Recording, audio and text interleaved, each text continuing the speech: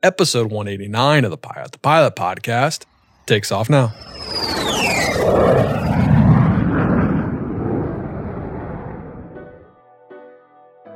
Fly with Garmin Avionics, then grab your mobile device and make the Garmin Pilot app your cockpit companion.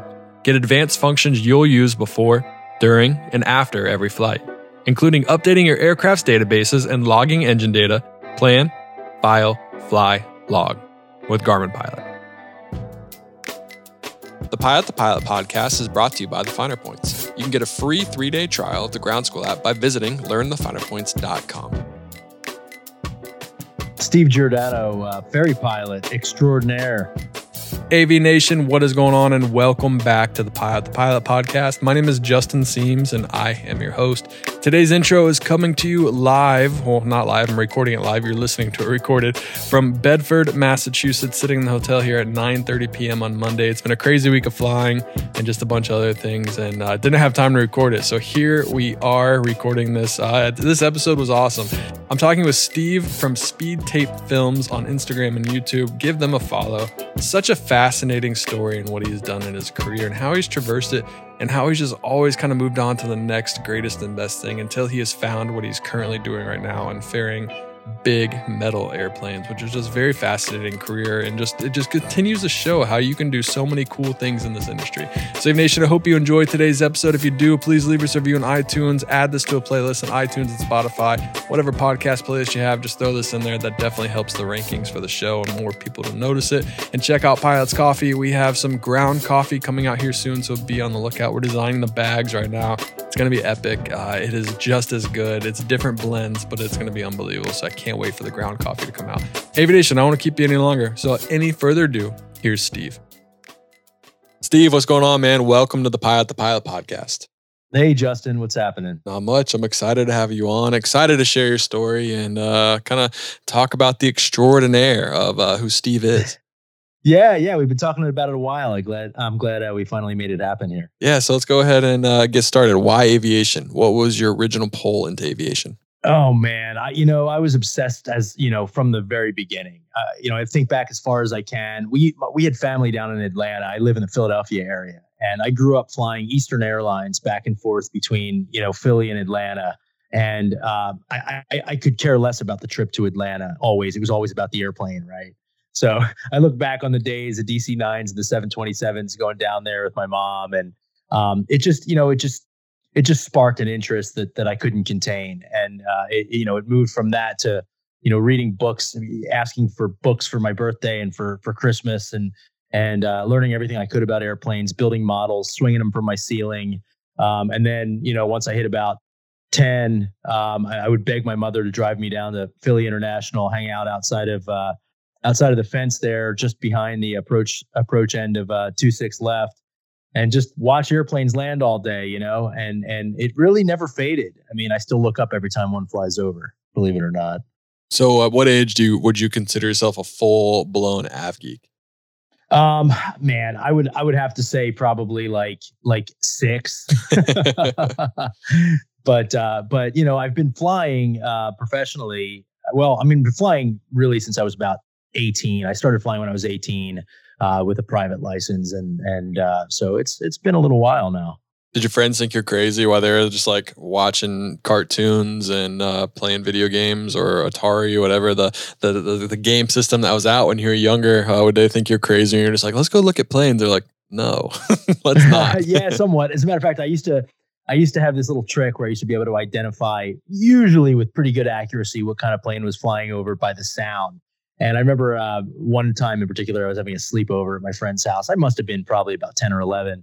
And I remember hearing an airplane fly over, and I said, "That's a 727." And he goes, "Shut up." I don't know if I was right or not, but I was normally pretty close. What's pretty funny about that is that you could probably say whatever plane you wanted. You could make up a plane and they'd be like, "Wow, how did you know that?" It's like, because there's no way to really prove it. I'm sure they didn't have, what is it? Is it not FlightAware, but Radar 24? I think they have an app where you can point it up on the plane. It'll tell you exactly what it is, what's flying above you. But I'm guessing they didn't have that when you were 10.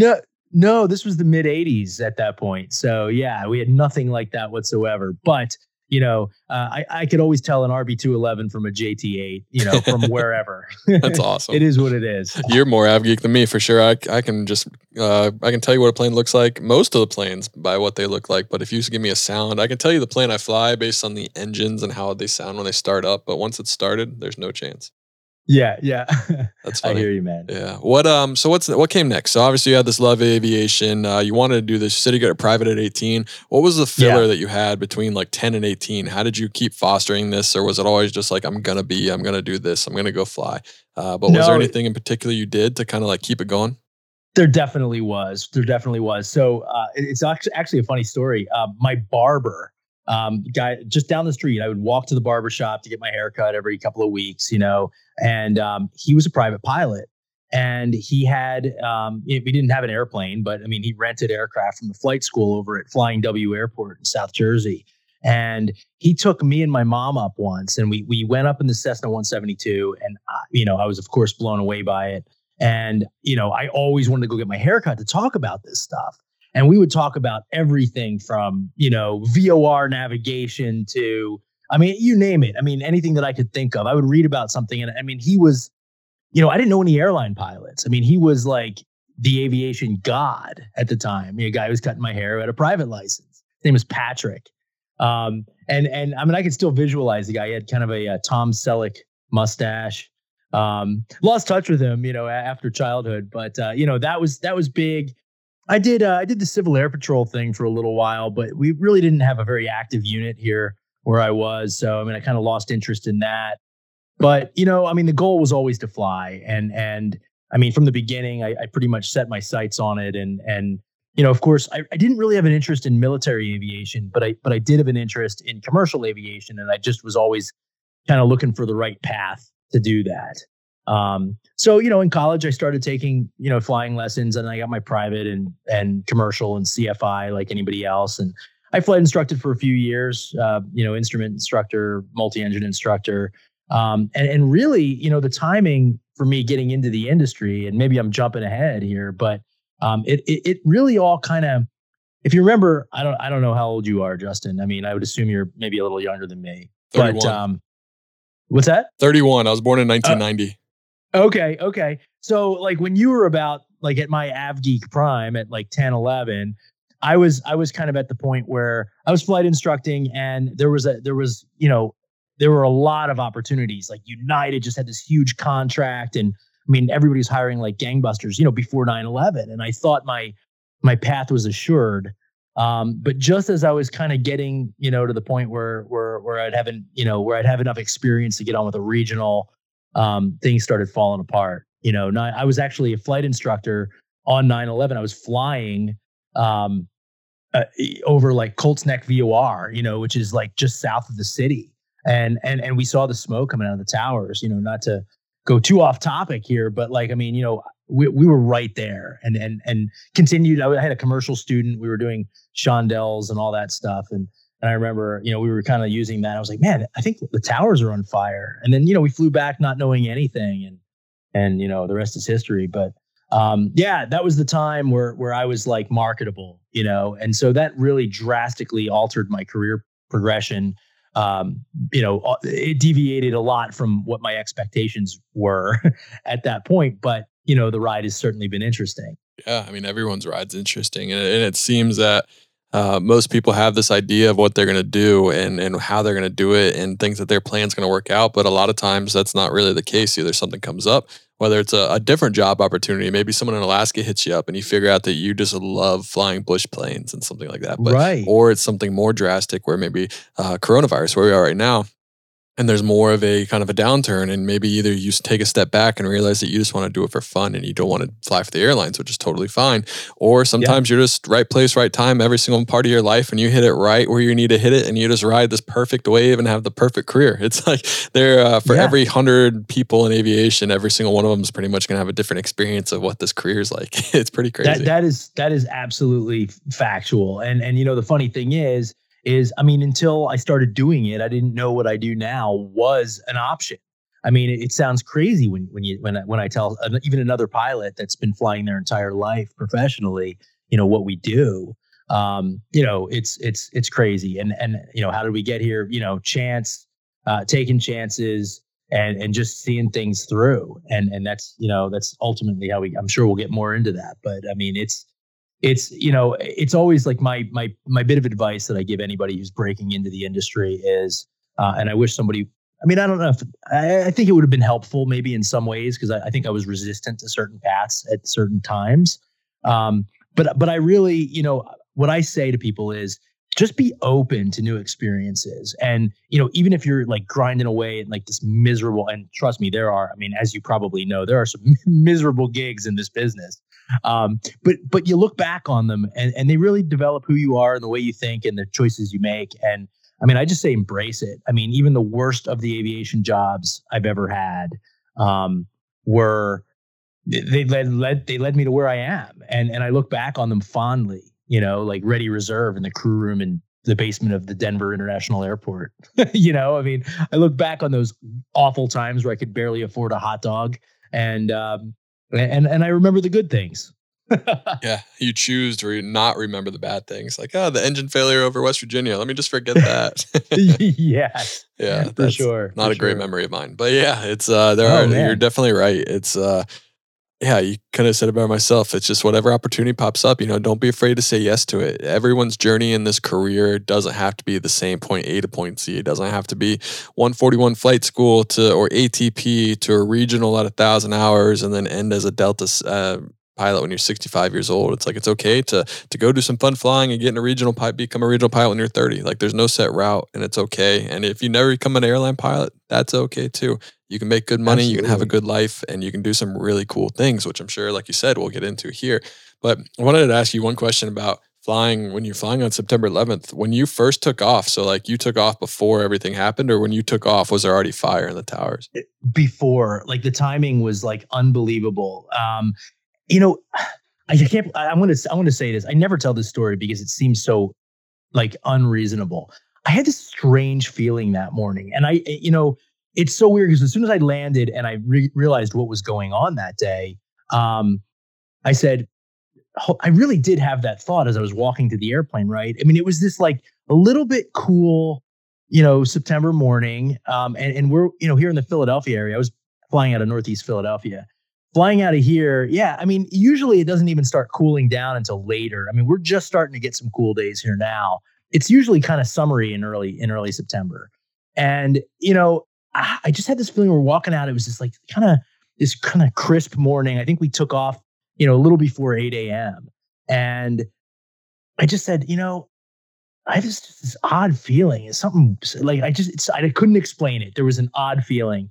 And we took off and I had forgotten about that feeling. And then when we landed, I remembered. And like the way it worked out is after we landed and made our way into the flight school and heard what was happening, the first tower crumbled shortly after. So that puts the timing, like I would assume the first plane went in right around the time we were taking off. And so the smoke plume wasn't that big yet. It was it looked like a little flat, like stratiform cloud kind of coming out of the top of one tower. That's crazy. Yeah. What I find interesting is everyone has experienced that day in different ways. Well, this episode should have come out 11 days ago. Recording this on the 22nd. This would have been the perfect 9/11 episode to release. But yeah, everyone experienced that day just so different. And it's just really interesting to hear all the individual stories, whether you're in New York at that time, whether you were the pilot flying in Alaska that had to be told to go land, or you're in remote Alaska and have no idea what's going on and you're just being told to land for national security reasons. Or in your case, you're in Philly Northeast, you go take off, you're doing some training and like you do some turns around a point, and before you know it, there's a big fire going on in New York City. And you're like, this is strange. Maybe we should go back. It's just crazy. It's funny on Twitter recently, actually, like in the last few months, the student that I was flying with that morning just like happened to like friend me. And like, I was like, oh my God, like that's a name I'll never forget. And, I started engaging with him via DM. I'm like, man, you remember, right? He's like, yeah, I remember. You never forget, and of course, a profound impact on all of us in one way or another. Who going back to your kind of training and stuff, was there any roadblocks at all a lot of people want to be pilots. A lot of people look up at the sky and they see planes. A lot of people want their mom to take them to go to the airport. But there's still a certain amount of people that never take that jump to become a pilot. Was there any fear of finances? Was there any fear of just if you would like flying, or if like any hesitation to do this? Or were you just all in, you're going to make it happen no matter what? I was fortunate enough to have some good support by my family. My parents and my grandparents combined resources, and I mean, I came from a very kind of middle class, middle of the road family. But I mean, college was, I went to a state school, and it just wasn't, there was enough money to get that stuff, to get the ratings. And, I trained in a Cessna 150, as cheap as possible. I did the complex stuff as briefly as I could in like an Arrow, and it's always been like I was economically wise. I did things in like the minimum allotted time. Essentially, I worked my butt off, of course, studying and taking it incredibly seriously. But I was lucky, I had opportunities that many people don't, like in that my parents paid for it, and I'm obviously very grateful for that opportunity because, I mean, of course it's expensive. I mean, not probably way more expensive now. But then getting all my ratings probably cost 20 grand, and that's just not something that everybody has access to. Yeah. So, and when you say it's expensive now, I'm guessing 20 grand back in the 90s is still a crap ton of money, Yeah. I mean, it's probably like 50, right? I mean, I would guess it's probably around 50 now to get up, up there. So was the plan always to go to the airlines though? Like it was always, I'm talking about pre 9/11 and pre kind of like the unfortunate timing, but like young Steve getting ready to go fly. Was the plan always airlines and be professional Always. pilot? Okay. Always airlines. I mean, I was obsessed with just the size and the look of airliners. I mean, it was cool. And more than just, it's kind of funny because it translates to where I am in my career at this point. More than the airplanes themselves, the travel was also always incredibly appealing to me. So not only did I study airplanes, like I studied geography and I wanted to know about culture, and I grew up in the Philadelphia area. I mean, we went to Florida a couple of times. We went to Atlanta a bunch. I hit the West Coast once during my childhood, never left the country. I mean, we just, in this area and in those times, I guess, I mean, people just didn't travel as much as they do now. I mean, like my kids have been everywhere, it's crazy. But I mean, like I just fantasize and like I would pitch my parents, hey, let's go to India, and they're like, yeah, no. You're like, I don't really want to go to India. I just want to fly in the plane to India. Right. And so I had this like curiosity about the world and I wanted to see it all. And I didn't first really get a chance to experience that until I was in my mid-20s. When I first got jump seat privileges, one of the first things I did was hop a trip to Europe. And I went to Germany with a friend that happened to be from Germany that I knew from flight school. And that was the first time I ever left the country. And it's weird, like, because literally I'm out of the country every other day, every week at least here. I've been to pretty much everywhere except for sanctioned countries that we're not allowed to go to, and maybe even a couple of those. So, the travel, the airplanes, the combination, the experience, commercial aviation was the way to get there. And I knew that's what I wanted. And I went for it. So 9/11 comes around. You are a CFI. You're flying. Obviously, we all know kind of what comes next. When was it? When did it get into your mind that, all right, maybe airlines aren't for me? So I was at the airlines for, most of my career. Yeah, I was at the airlines until 2014. And I was at a lot of airlines. So, yeah, I mean, initially, yeah, do your research, Justin. It's actually funny you say that. I like to treat it more as like a cold call, to where I call people and don't know anything about it. So this is the time. I'm just busting your chops. I know. That's really funny though. All right. So let me rephrase that then. So 9/11 comes, what comes next for you? Someone that is getting ready to venture off to the airlines, or it maybe is at the airline, like kind of what's the mindset? What's the game plan? How you feeling in that moment? So I took advantage of every opportunity that I possibly could. And I ended up at Cape Air right after 9/11. And when I got into Cape Air, which is sort of an airline. Well, so let me kind of go back. So while I was flight instructing, I also had a job flying single pilot 135. So I was flying a caravan for a company called Martinair, and I was based out in Harrisburg, PA. So I would flight instruct like 2 or 3 days a week, and the rest of the time, 5 nights a week, I would drive to Harrisburg, PA, which was 2 hours from my house. I was living with my parents. I would drive to Harrisburg, get in the caravan, load it up myself with freight, DHL freight, fly it down to BWI, which is a 40-minute flight, overnight in Glen Burnie, like right next to the airport at like a, Hilton Garden Inn, every night, 5 nights a week for just about a year, and then fly back in the morning with a load of freight. So, I mean, that's essentially, that was my first non-CFI job, but I did it simultaneously with being a flight instructor. So by the time 9/11 rolled around, I already had an ATP.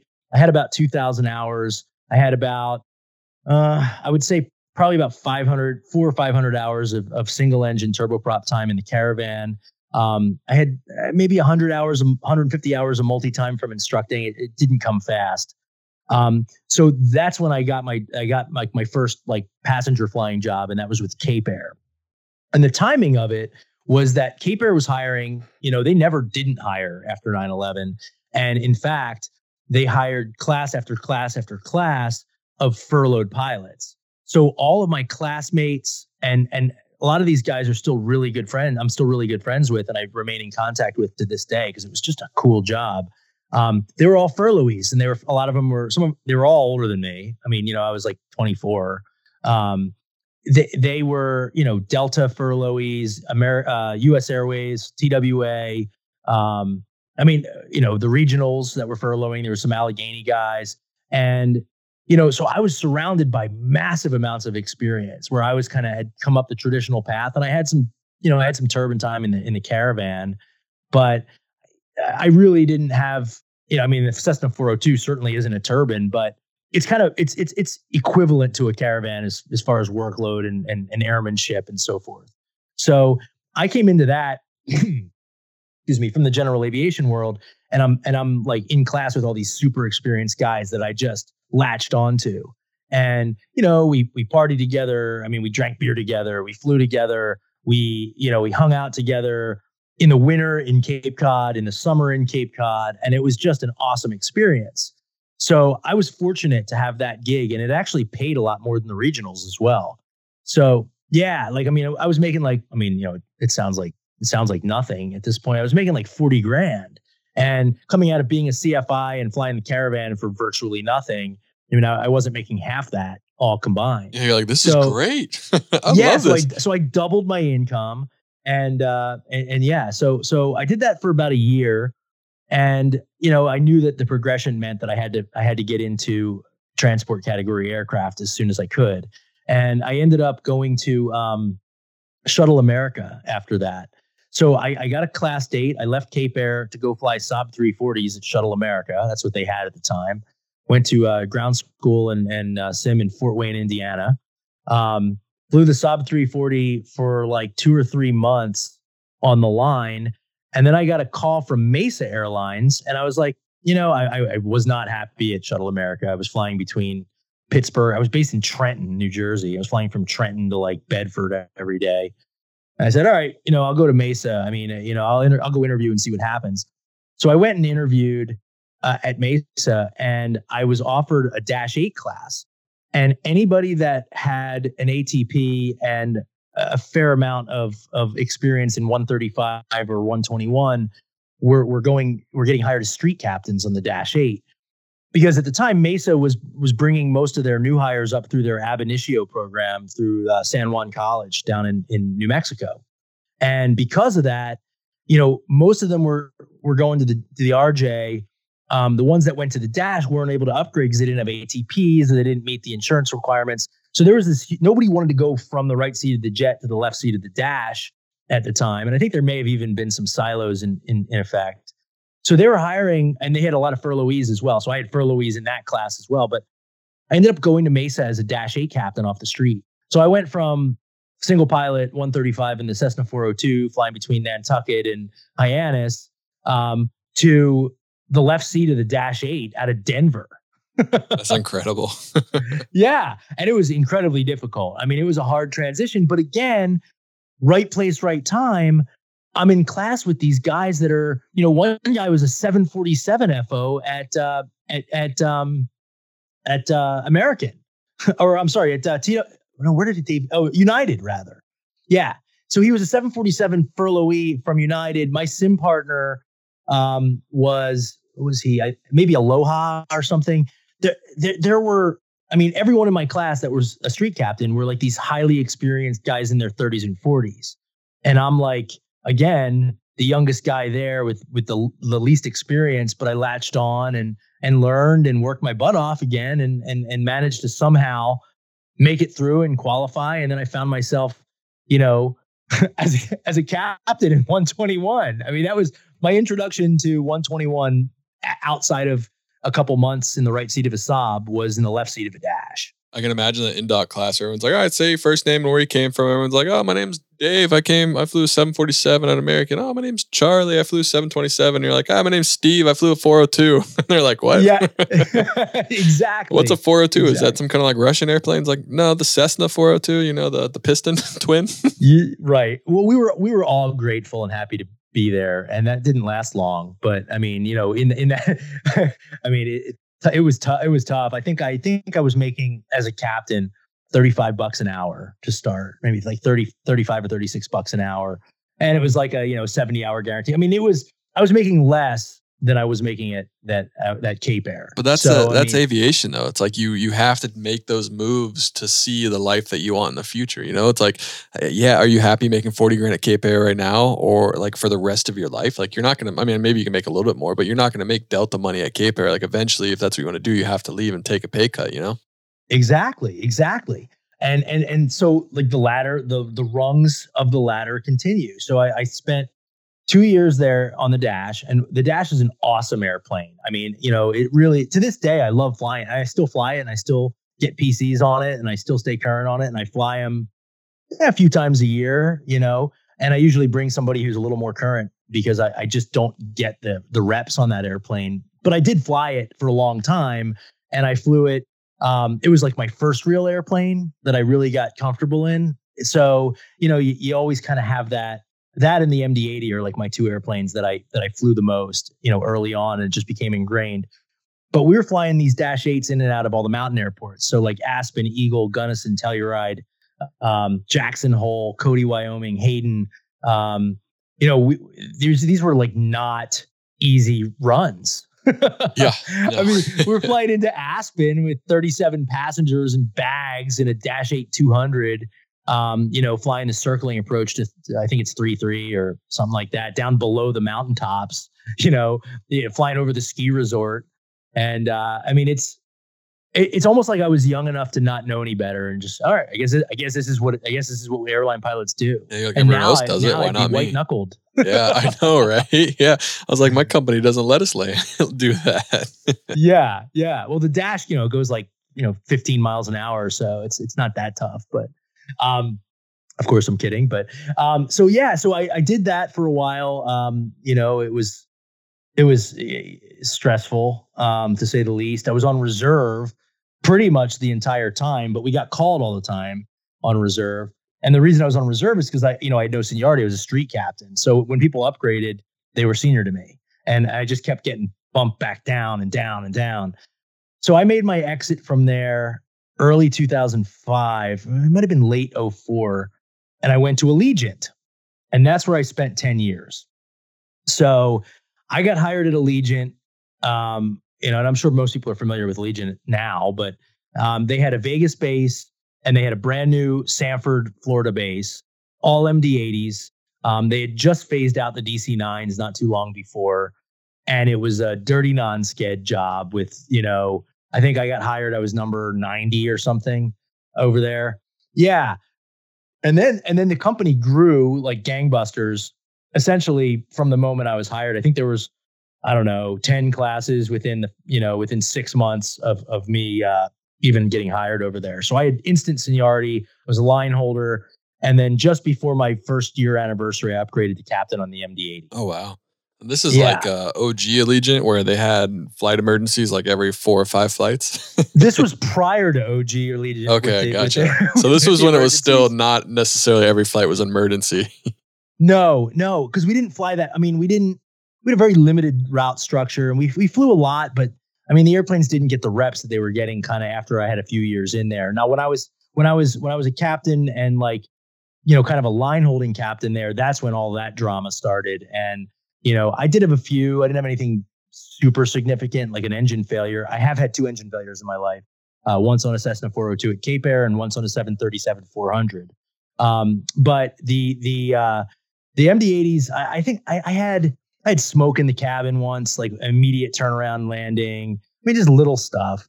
The thing about the 80 is, everything's analog and cables. And I mean, so like the major stuff doesn't break. And, you fly with, I had some world record, like MEL stickers on, I think there was one day that we couldn't even see any metal on the logbook because it was just covered with MEL stickers. No way. Oh yeah. That's insane. Fun times. And so I bid a lot of, Allegiant still did a lot of charters back then. So I would bid the charters because they were fun. We'd do March Madness. We'd fly around the college basketball teams. We'd do casino charters in and out of Laughlin. That was like a fire hose of experience. And it actually really kind of translates a lot to what I do now, because we were pretty unsupported. I mean, we were out there in the field, and as a captain, and the charter birds were 87s, the shorter birds. We'd be out there with an 87 and like we'd be flying into non-towered airports with like a 5,000 foot runway. Our wings are out over the ends of the runway. Yeah. And it's like, man, do things with this MD-80 that aren't meant to be done with an MD-80. Always fun to be the person that does that, right? It's like, I don't necessarily. Yeah, I mean, it was a great experience, though. I mean, looking back, it has kind of shaped how I react to things and how I deal with situations. Before you kind of people, you've moved around to different companies. You have always kind of like taken the next job. A lot of people get very unhappy. So say like someone right now, it's a regional pilot that's just gone through coronavirus, the whole pandemic, and has seen the bad part of aviation, and maybe they're thinking like, gosh, I just don't like where I am. Like, do I stick this out? Do I move on? Do I take the next opportunity? Do I wait for Delta? What is your mindset? What do you recommend to them? Do you recommend to go from maybe a regional to an Allegiant, to a Spirit, to some other opportunity and then go? Or do you think it's best to kind of just stick it out where they're at? Honestly, man, I'm all about the variety, and I'm not speaking on behalf of what an HR department would look at, right? I mean, I'm speaking purely like the life. I mean, and this applies outside of aviation to me. My theory is this: the more variety of life that you have, the more places you live, the more experiences you have, your life seems longer. It's almost like your brain, and we're getting philosophical here, okay? But in my opinion, if you do the same thing every day, day in and day out, you almost like enter this like time compression where you lose years and you lose, it's like, man, I was doing this like 10 years ago. It seems like just yesterday. Whereas like, I mean, I'm not going to like advocate, spending like 2 months in a job and then going to another one. I mean, unless it's really a good reason to do that. But, purely from, at the end of the day, what really matters? I mean, what matters is living your life and having experiences and being able to look back on those experiences and tell stories and laugh and have a long life. And if you have a life that's filled with different experiences, my opinion is that it must feel longer, right? I mean, that's at the end of the day, that's what we're all going for. So it's deep, right? But it's true. And I think for anybody who's out there who's looking at an opportunity, look at every opportunity as, not what's going to bring you to the rest of your life. Just think about it. What's going to bring you happiness for the time being? And maybe that's not a great strategy. I'm not a guy that's like would have been okay at an airline for 30 years. I mean, I would have lost my mind. I mean, 10 years was more than enough. And at Allegiant and maybe if I was at Delta or UPS or FedEx or maybe I would have been a little happier, but I don't know. I've been in a lot of those jump seats and those, not everybody's super happy. So again, life is what you make of it. So I would recommend taking advantage of any experience. Let me bring up a guy, a friend of mine who I'm sure will not mind me bringing him up. His name is Ry Thompson. He's a good dude, and he flies for me sometimes. He's actually a United pilot, but he's on leave, and he takes unpaid leave, for periods of time. But he doesn't take unpaid leave to like make money. He takes unpaid leave to do cool stuff. And he went and he flew a UN contract for me in Africa for 6 months. And he was flying out of Mogadishu. And I mean, he couldn't pay me enough to do that. But he did that. Right now, he's on leave and he's flying single engine float planes in Alaska. I mean, he's got a beard. And he was on the 7.4 at United. He was on the 7.5. He's got 7.6, 7.3 on. I think he was most recently on the bus. I mean, this guy's only a couple of years older than me, and he's, he lives it. He lives that adventure, lifestyle. And I'm telling you, man, he's the happiest guy I know. I mean, he's also not married. That might have something to do with it. But let's take that into consideration. But no, he's brilliant. He's got this brilliant life, and of course whenever he can, he flies for me. So yeah, take the leap, see where it leads. I mean, you're not gonna get led anywhere that's gonna pull you backwards. I mean, you kind of know when you're looking at an opportunity like that. Yeah. So let's take a break from this episode and hear from our sponsor, RAA. When it comes to financial planning, you might be surprised by just how many pilots are missing out on many of the benefits offered to them by the airlines.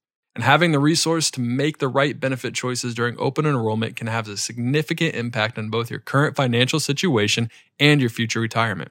And that's why RAA provides a free open enrollment resource center online and available for you to explore videos, articles, and interactive tools you need to navigate through this crucial period. Visit RAA's Open Enrollment Resource Center today at raa.com/pilot2pilot. That's pilot, T-O, pilot. There's a lot to consider and only a small window to get it right. Now let's go back to today's episode. So what was the mindset? Like, why? You obviously could see the writing on the wall. You've seen Allegiant grow. If you're in the first 100 of seniority, even at an airline at Allegiant, you're going to have a pretty good life, probably be able to fly whatever you want, make some really, really good money, and do whatever you want. Why leave? Well, because I didn't leave empty-handed. I started a business ferrying airplanes. When I actually just started out like kind of freelancing as a contractor for crew leasing companies, just on days off. And one of the benefits of my early entry into Allegiant, and one of the downfalls, I guess. I mean, I guess if the airlines weren't hiring for the first 5 or 6 years that I was there. So I think if they were, I might have gone to a Delta or a United and then maybe, just settled in until I lost my mind and then, just did something completely different. But I was considering like law school. I mean, I was considering all kinds of stuff, but flying on the side, like picking up these ferry trips when I could. I was super senior, so I had the schedule to do it. I was able to drop trips and get them picked up and then go do that. Of course, I didn't tell the airline. I mean, they would have fired me on the spot, but I was actually doing the ferry work almost from the beginning at Allegiant. And I met a guy who got me into it and I started contracting, and one thing led to another. I mean, it's kind of a long story and I've told it a few times publicly, but I was contracting for a guy that was tragically killed. He had a ferry company and his name was Pete Adler. Really nice guy, but he basically ran the ferry company and he was hiring myself and another colleague basically to run his business and fly all the trips as much as we could. And you're maybe too young, but there was a Sukhoi Superjet crash. I think it was in 2012, maybe 2011, in Indonesia. And he was on that airplane in the back on a demonstration flight. And that airplane crashed into Mount Salak in Indonesia and he was killed.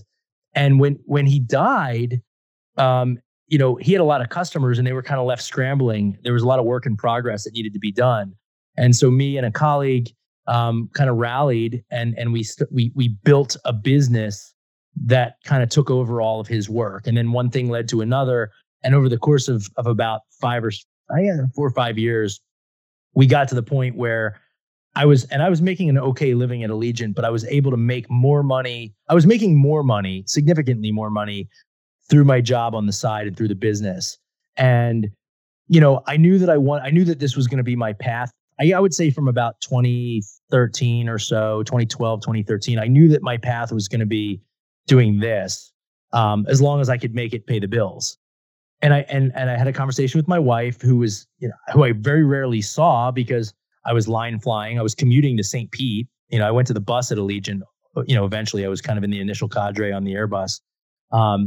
And I went, I was commuting to Tampa, flying a line, coming back home, saying hello, popping in, and then go flying a ferry trip. Went and fly a ferry trip to Malaysia or, South Africa or something. And then I come home and I go right back to Allegiant. So I was never home. I was missing my kids growing up. And, I kind of said, look, here's the goal.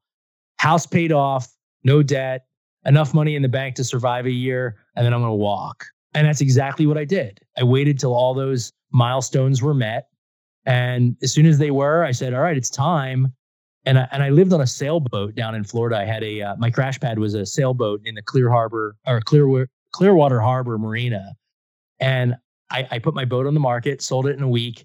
I had a bunch of uniforms hanging up on the boat. I stuffed them in the trash on the side of the dock.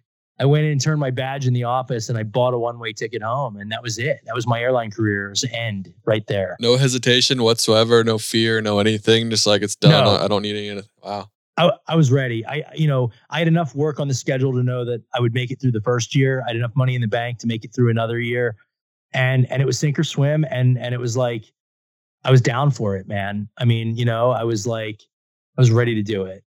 So why ferry planes? Why, obviously an opportunity comes up, but takes a special person. I don't want to say crazy, but ferry flying is not for everyone, especially over the ocean, especially long range ferry flying. That's intense.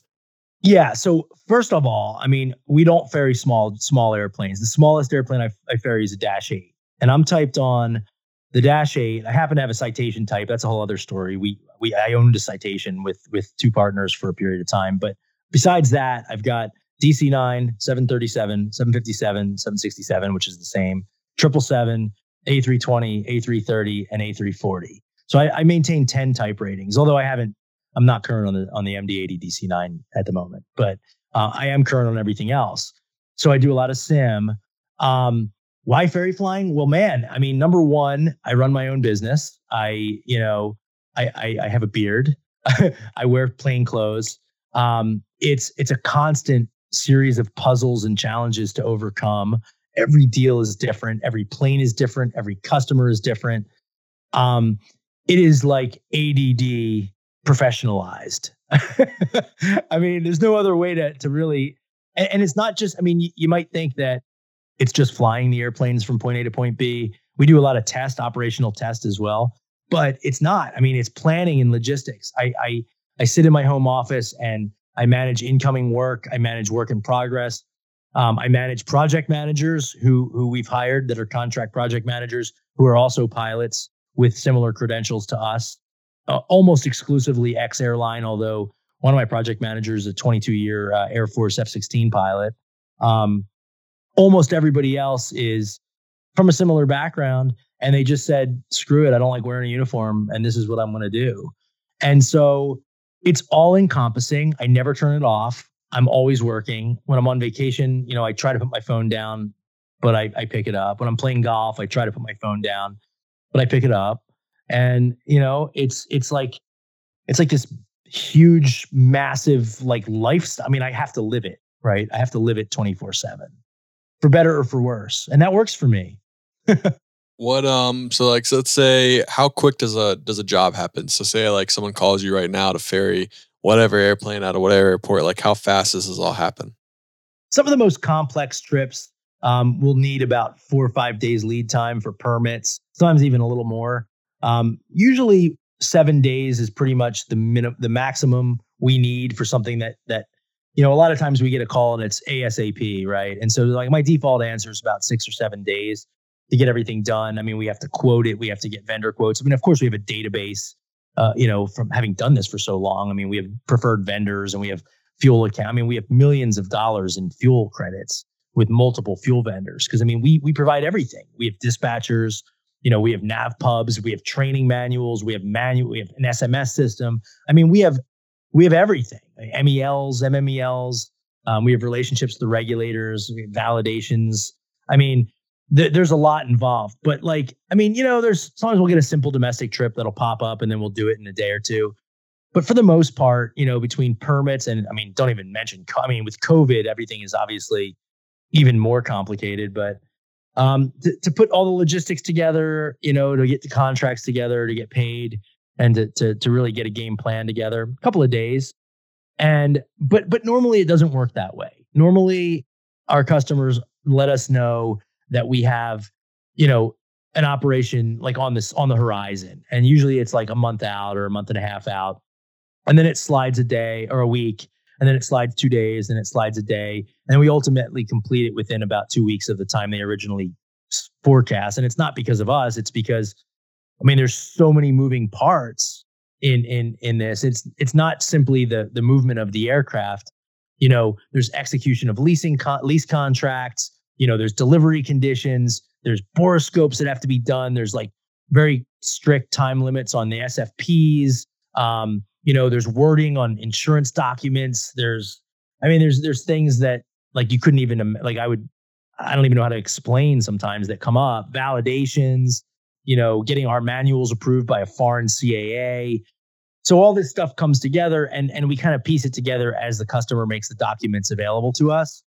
And then I have, we subdivide each project into a series of tasks, and we have, team members that are responsible for certain tasks. And, it's orchestrated from as early as possible. And by the time it's fly day, almost everything's done. So the easiest part of my job is really showing up and flying an airplane. How often do you yourself fly? How often do you actually go pick up a plane? I'm guessing you handle a lot of administration stuff on top of everything. So how often do you actually get to go fly, or do you make it a point to make sure you go fly? I make it a point. And of course I cherry pick the ones I want to do. Right. Like, so, if there's a 737, 300, going 150 nautical miles, I'll send a contractor. And if there's an A340 going from Sanford to Amman, I'll jump on that. And also like with the more oddball types, like the A340 and so forth, I'll try to do those because I just don't get enough reps in those airplanes. So, the only reps I get are in the sim sometimes. Sometimes it'll be a year between the time I've actually gone, a sim period, a 12-month period without seeing the airplane, and then you just hop in it and go. But the good thing about airplanes nowadays is, I'm sure you're well aware, is an Airbus is an Airbus and a Boeing is a Boeing. So, going from a 767 to a 777 is not much of an adaptation. Just like an A330 and an A340 and an A320, they're essentially the same airplane. And they, of course, they feel a little different on the stick, and there's some differences in there. And of course, I spend a day or two usually kind of reviewing the manuals before I go out and go fly an A340 if I haven't flown one in a while. And I'll try to grab a right seater, or a right seater is the wrong word because we alternate seats. I'll grab a guy to fly with that's a little more current in the airplane whenever possible. Smart. That's a good idea. Yeah. but it just, flying a lot of different airplanes. Like once you're flying more than two at a time, it's no longer like knowing two airplanes. It's knowing how to fly multiple types. You have there's a way of that we compartmentalize the differences, and we review those differences, and then everything else is the same. Picking up a clearance and operating an HF and making position reports. In flight, it's all the same stuff. The flight control panel might look different in a Boeing and an Airbus, but you're doing the same thing. The buttons are just in different places, right? So, with few exceptions, of course, if I get called out in an MD-80 and I've got to go get current in that, that's a bit of a struggle.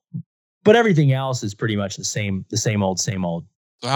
So let's say like someone calls you right now for how many planes, I guess, are you current in? I know you kind of mentioned this before, but what would you say right now? I'm current in 8. So do you are set up? Do you make sure you're current every single year? Do you go do 8 different check rides every single year? So the way it works under Part 91, and this is a question I get a lot, right? We don't necessarily have to have a 12-month PC in every type, although I get 12-month PCs on every year. I get a PC in an A320 and a 737, just because not all countries honor the US Part 91 system, which is you just need you need a PC on type every 24 months, so every 2 years, but you have to have a PC on a transport category jet every 12 months. So the way that we would normally do it is like, in January, we'll do A320 and 737 PCs in the same week. We'll go down there for 7 days, or not even, like 4 or 5 days, and we'll do 2 PCs. We get a warm up, we get a ground school, a warm up, and a sim, and we'll just back to back them. And those 2 airplanes I fly all the time, so I mean it's really easy to just go into a 737 and an A320 and bang out a PC and do well and not have any issues.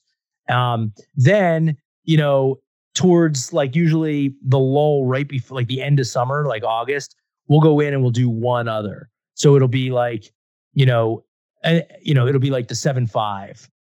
And then the next year, it'll be a 7.6. And we'll rotate in, and every now and then we get to throw in an extra 777 to keep that current. But, right now I'm about to lose 2 year on my 7.5-7.6. So I'm going to need to go back and do a 7.5-7.6 here in the next month or two. 777, I'm still good from last year. I'm going to have to do that again next year. And then in January, I'll do A320 and 737. So it's basically a 2 year rotation for each type and a 1 year rotation, which is kind of irrelevant on any type, right?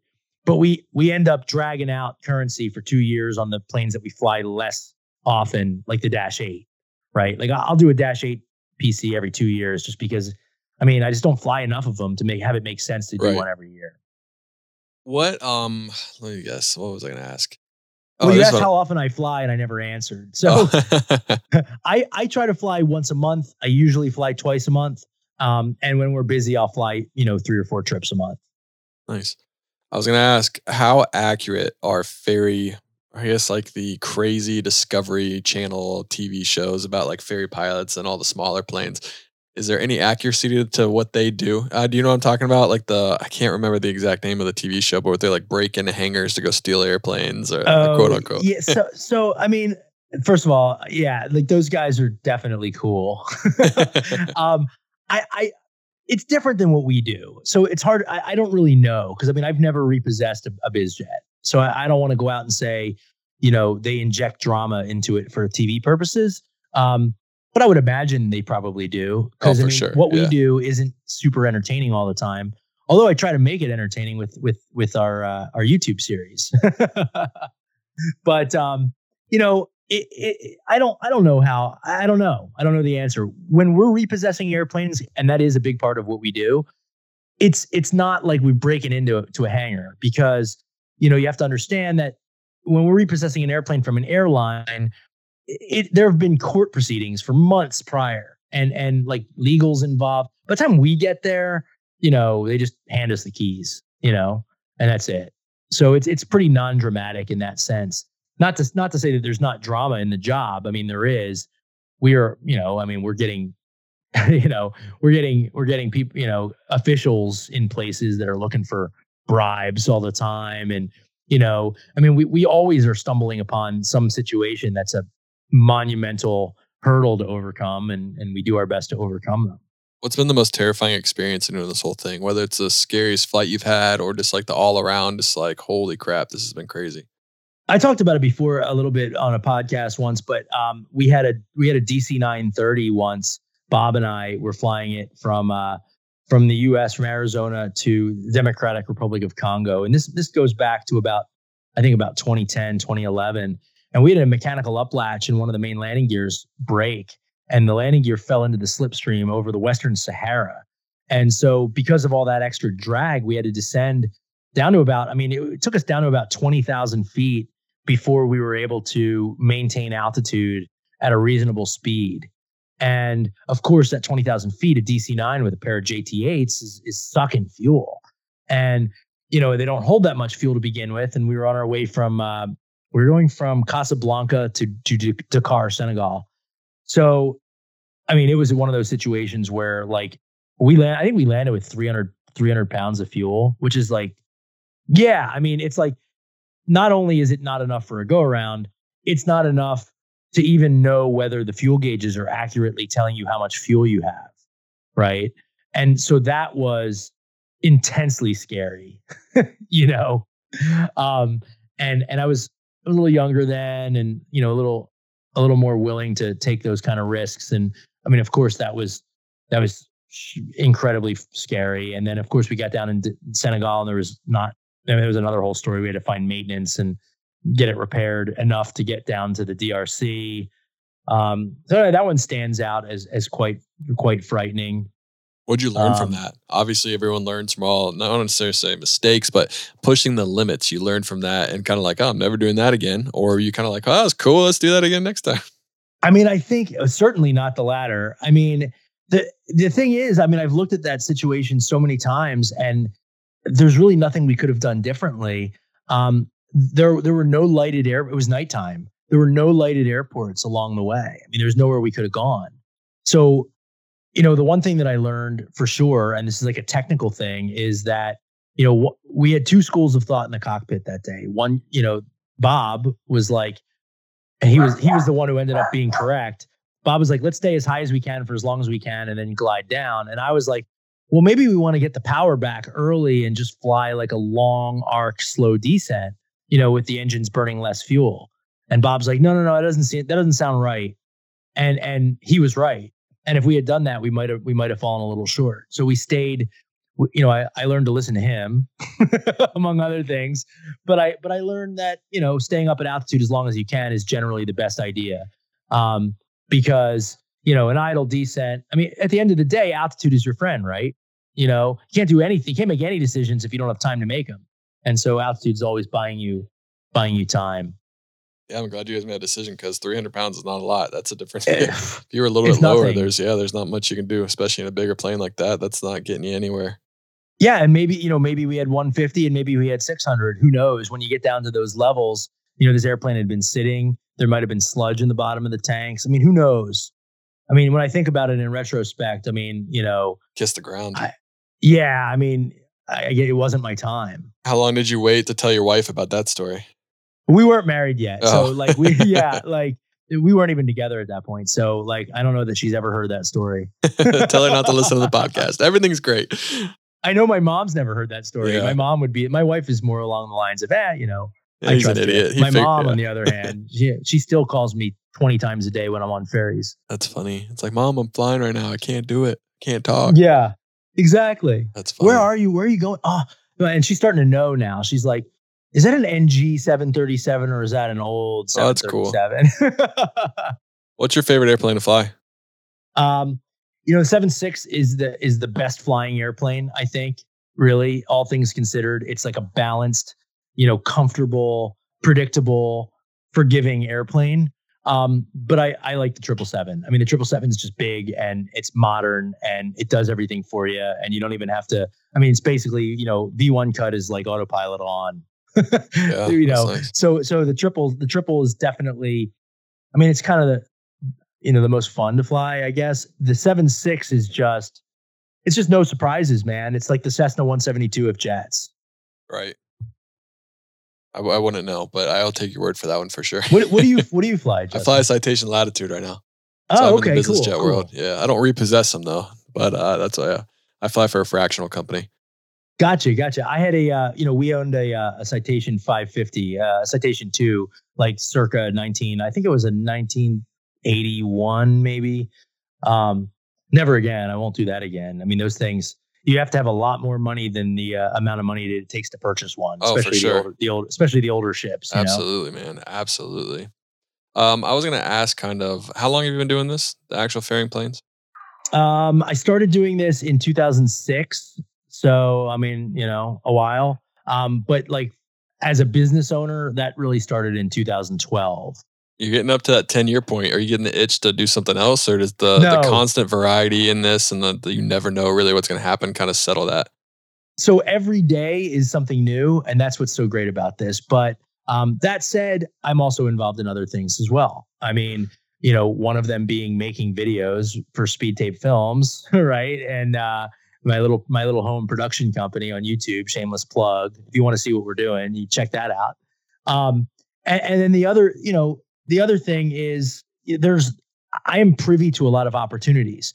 So, a couple of years ago, we got involved. We raised some money to buy some 767s, which we purchased from Air New Zealand.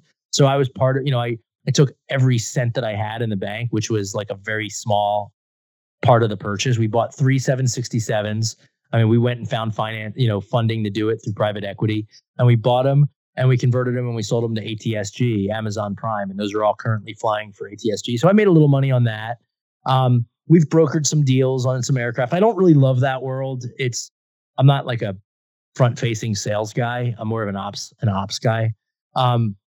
But that said, I'm also involved in some other projects. I mean, I'm involved in an AOC, which I can't talk too much about yet, but it'll be mainstream soon. A foreign AOC.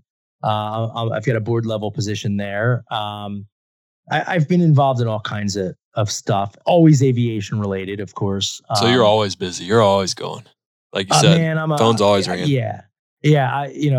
Certainly I'm a workaholic, and it may lead to my early death. I hope not, but I'm always working for sure. There's a lot of pilots out there that have an entrepreneurial spirit. And what kind of recommendation would you give to them right now? Obviously, we talked about kind of, take the next job. Don't always kind of just get stuck in a situation, but keep looking for stuff. But you have a lot of time as a pilot to do a lot of cool stuff. What would you recommend for someone to get involved in doing more than just being a pilot?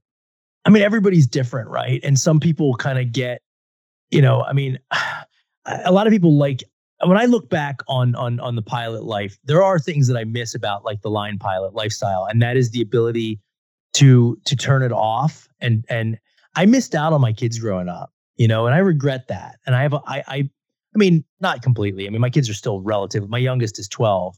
But the early years with him, I wasn't around a lot, and my older kids were teenagers. I missed a lot of key stuff.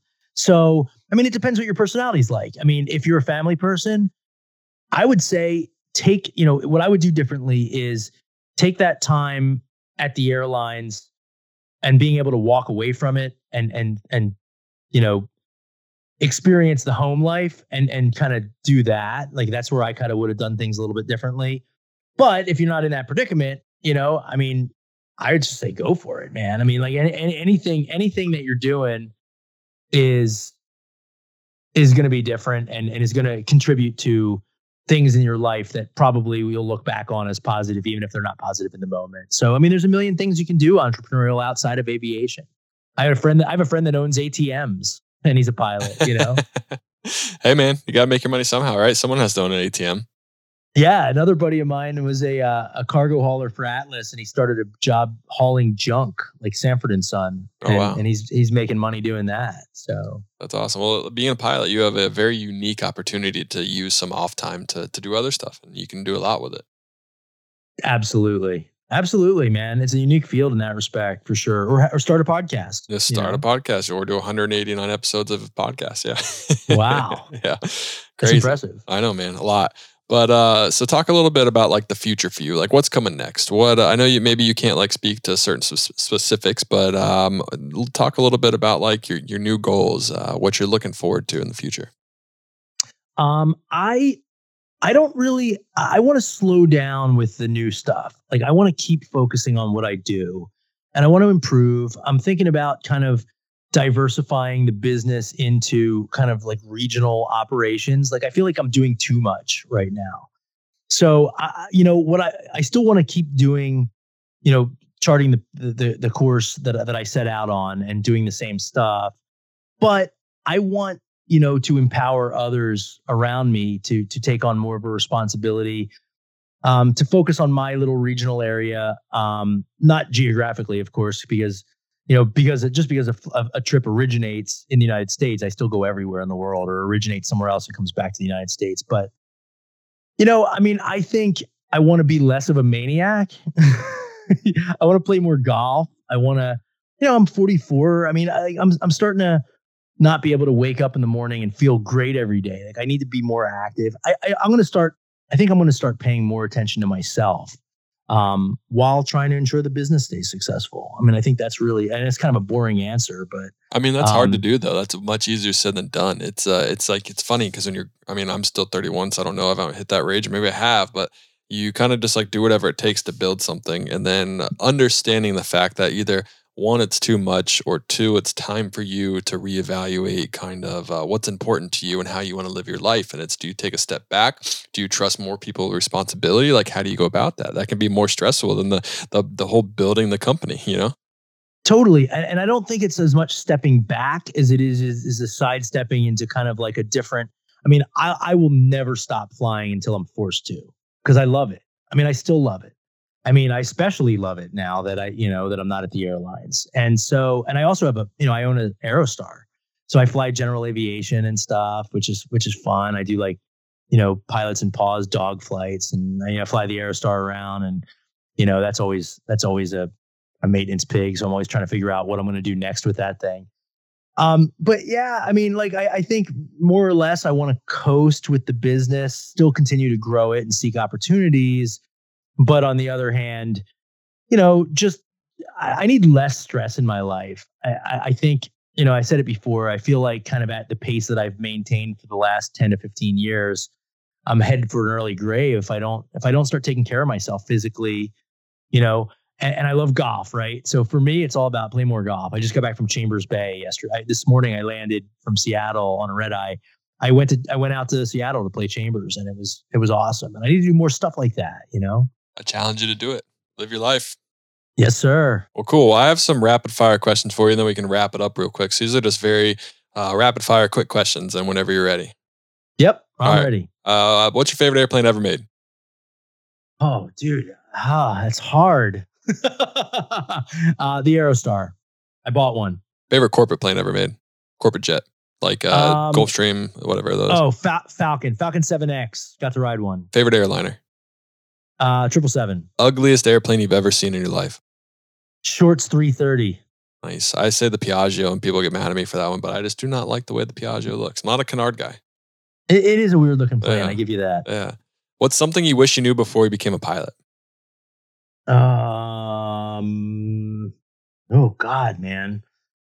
Something I wish I knew. That, like we talked about in the beginning, that it doesn't matter the path you choose, you'll end up in the right one. I like it. Who in the industry would you like to meet most? So it could be someone that's died in the past, or it could be someone that you know of right now you never had the chance to meet. I would say Doolittle. Jimmy Doolittle, man. Yeah, that'd be cool. Yeah. What's your overall favorite thing about aviation? If you could just choose one thing about it, what's your favorite? The ability to get anywhere in the world rapidly. Travel is key. That's what it is. Favorite overall thing? Oh yeah, I just said that, didn't I? Yeah. My bad. What's the hardest approach you've ever flown? Yeah, definitely the VOR.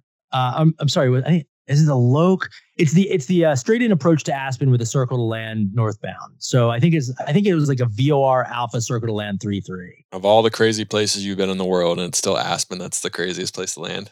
I love it. Yeah, I think so. Yeah. Yeah. What's your favorite approach you've ever flown? Majuro, the visual into Majuro, hands down. Yeah, that's PKMJ, in Marshall Islands. Check it out on Flight Simulator 2021 if you haven't, or 2020 if you haven't already. Shameless plug. What is for Flight Sim?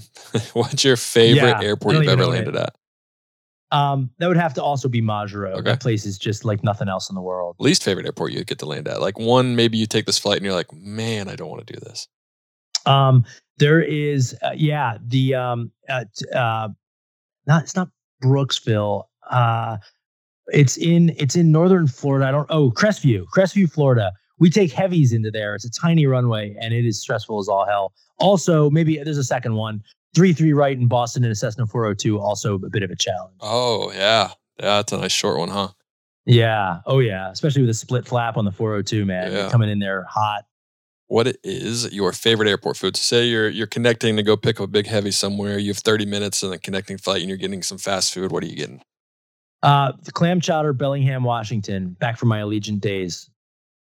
What would you rather fly over, mountains, beaches, or cities?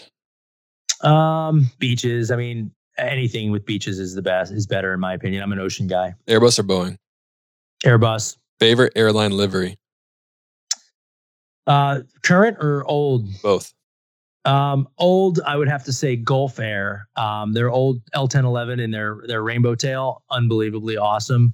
And I really like the I really also like it's not that old, but the old Northwest Airlines silver just before Delta Air paint job. That was pretty badass. Long trips or short trips? So like one trip in whatever airplane as long as it can fly, or as many short legs as possible in a day? Long, baby.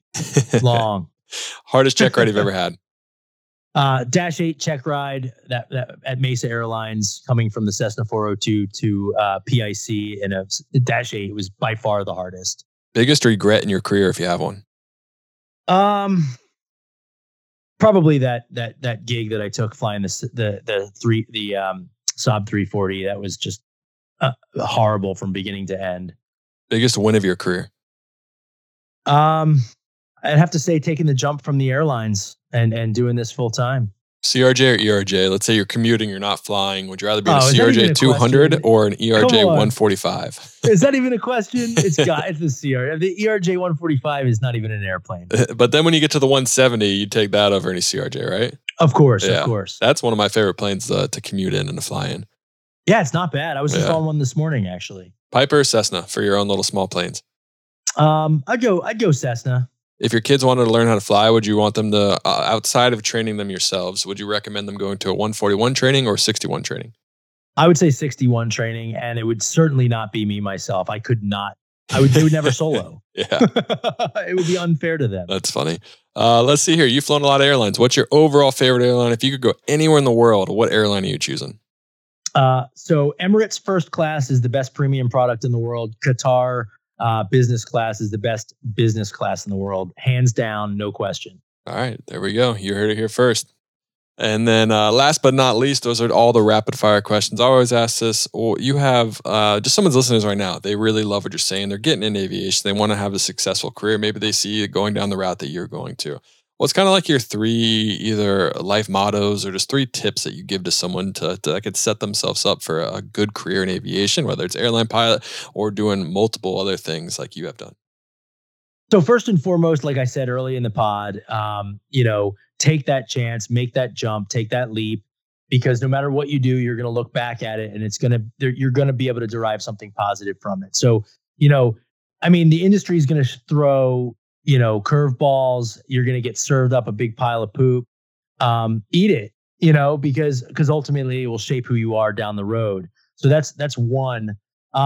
2 is always fall back on your training. I've been in situations where I've frozen up, and it's not fun. And every pilot, I don't care how skilled you think you are, every pilot is always going to be faced with a situation in their career where they're stunned for a second and they don't know what to do. And, someone told me early, fall back on your training, fall back on your experience. Go into mental autopilot and do what you're trained to do, and don't deviate from that. Even if you think you know better, don't deviate from it. Always fall back to your training. That's very important. And as far as the third goes, I would have to say, don't cheat yourself when you're in the sim. It's very, this maybe even goes along with point 2, but what I do in the sim is I get the check ride over and done with as quickly as possible. As far as training goes, I maximize every second. And I think training is so important, man. It's like you have to have a solid foundation to fall back on for that point 2 when you freeze up, right? So put yourself in every situation possible, even if even if it's a massive unsurvivable tailwind shear, ask them to do it. See what it's like, know what you're going to expect, and know what you need to do. I love it. Those are good. I love it, man. Those are awesome. Well, Steve, thank you so much for coming on the podcast. I really appreciate it. If anyone can find you, where would you send them to? Obviously, YouTube, Instagram, websites, whatever you want. Give a little quick shout out. Yeah. So on Instagram, I'm SG Nomad, SG_Nomad. On Twitter, which is kind of my biggest platform, it's JTT Steve, just at JTT Steve.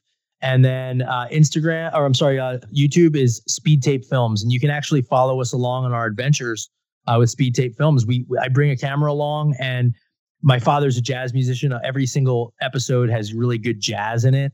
And I try to keep it entertaining, and you're not going to see endless videos of ATC communications and takeoffs and landings. This is for the real pilot who sees enough of that BS in their day job. This is like playing golf in Iceland, eating cool food in Cyprus, like stuff like that, and good music. And I try to make it fun. So check it out. It's awesome, man. Well, Steve, thanks so much for coming on the podcast, man. We'll debrief a little bit, and then I appreciate it. Hope you have a good one. All right. Thanks, Justin. And that's a wrap on episode 189 of the Pilot the Pilot podcast. It's time to go to bed, so I'm going to keep this outro short. I hope you guys are staying safe. And as always, happy flying.